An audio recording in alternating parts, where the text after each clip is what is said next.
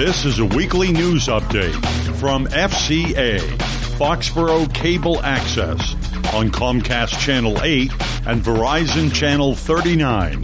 I'm Dave Udine.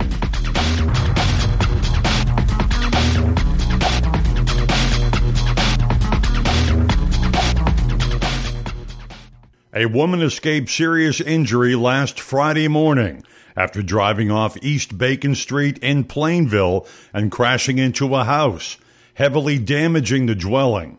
According to Plainville Fire Chief Justin Alexander, the victim, whose name and age were not available, was taken to Sturdy Memorial Hospital with minor injuries.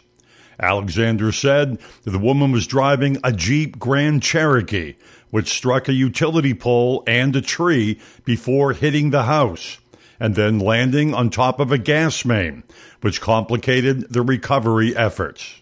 A large tow truck was called to the scene to lift the vehicle off the gas main to avoid further damage to the utility. The Plainville Building Commissioner said the house, which was for sale and occupied at the time of the accident, was declared unsafe.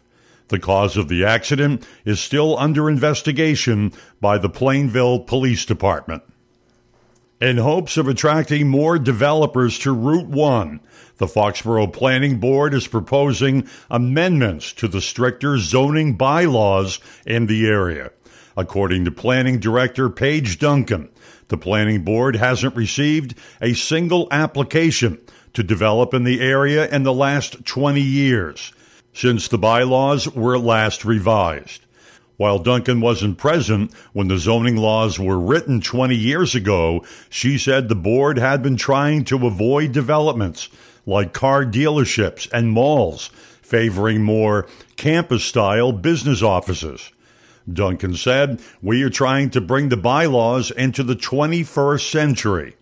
Currently, amendments restrict the square footage that can be used for retail in a building to 25%, parking restrictions, and lot frontage, which is now 300 feet and should be 100 feet.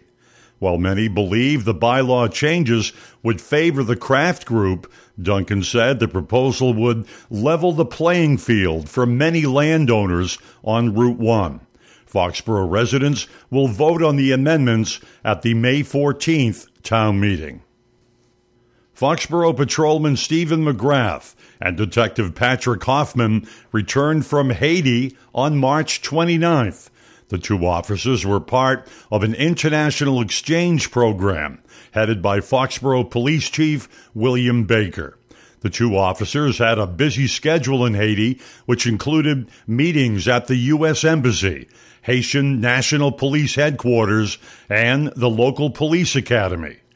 Baker, who has served in a number of state and national law enforcement roles, said the exchange program will provide officers a greater understanding of diverse individuals and cultures within their own community.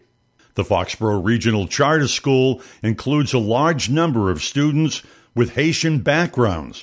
According to charter school administrators, of the 1,465 students enrolled at the school, 266 speak Haitian Creole.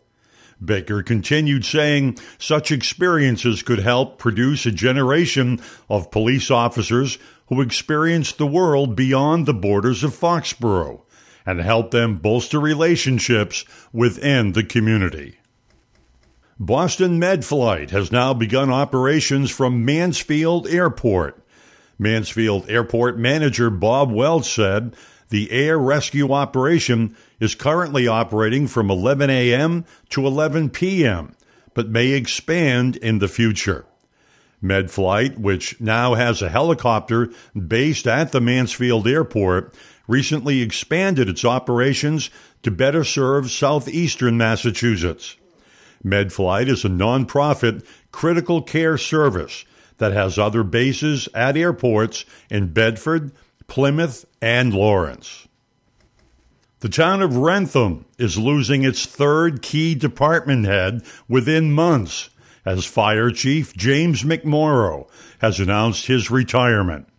McMorrow recently informed the Wrentham Board of Selectmen that he has filed for retirement with plans to officially retire at the end of this fiscal year on June 30th. McMorrow has been with the department for 38 years, becoming deputy chief in 1994 and then becoming chief in late 2010. McMorrow's planned departure follows former Wrentham Police Chief James Anderson, who retired in December, and Building Commissioner Nicholas Riccio, who vacated his position in early January to become the building commissioner in Foxborough, replacing the now retired William Caspera. A start date for commuter rail service in Foxborough. That story coming up next. Listen, my life changed because someone was there to get me to use drugs. No one can understand. Whether or not they've struggled with addiction themselves, people seem to think that having someone who will listen is going to help make it better. I'm realizing that I need help.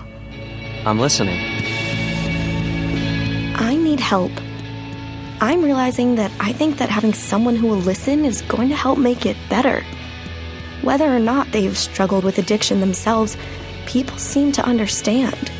No one can get me to use drugs. My life changed because someone was there to listen.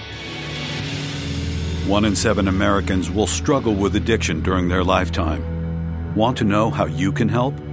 Go to heretolisten.com for tips and tools to help turn addiction around. A public service announcement brought to you by the Ad Council.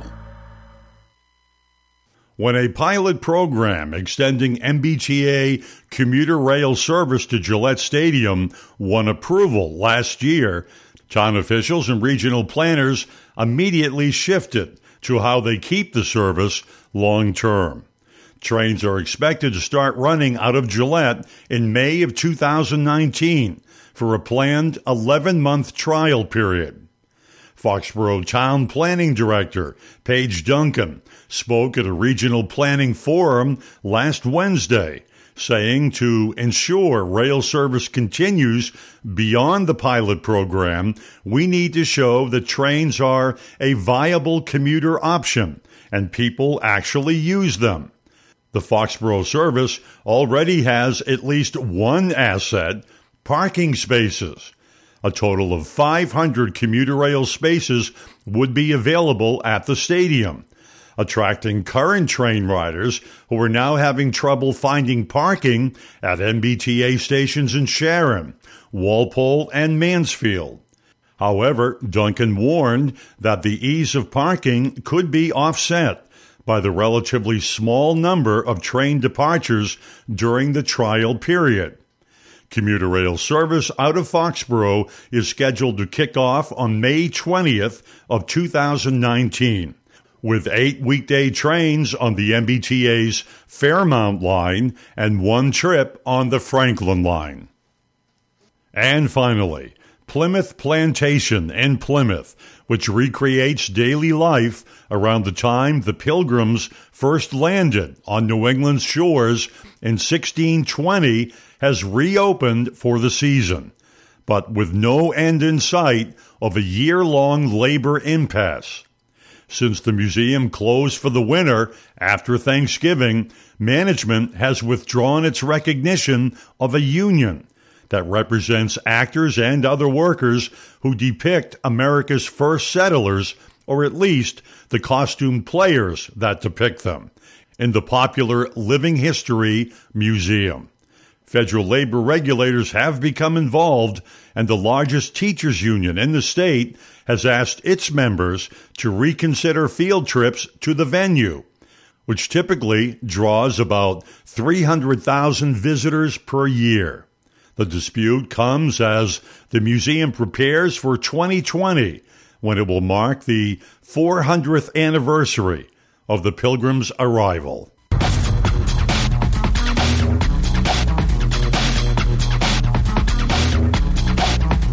This has been a weekly news update originating from the studios of Foxborough Cable Access on Comcast Channel 8 and Verizon Channel 39. Content taken from various sources, including the Foxborough Reporter and the Sun Chronicle. This is Dave Udine.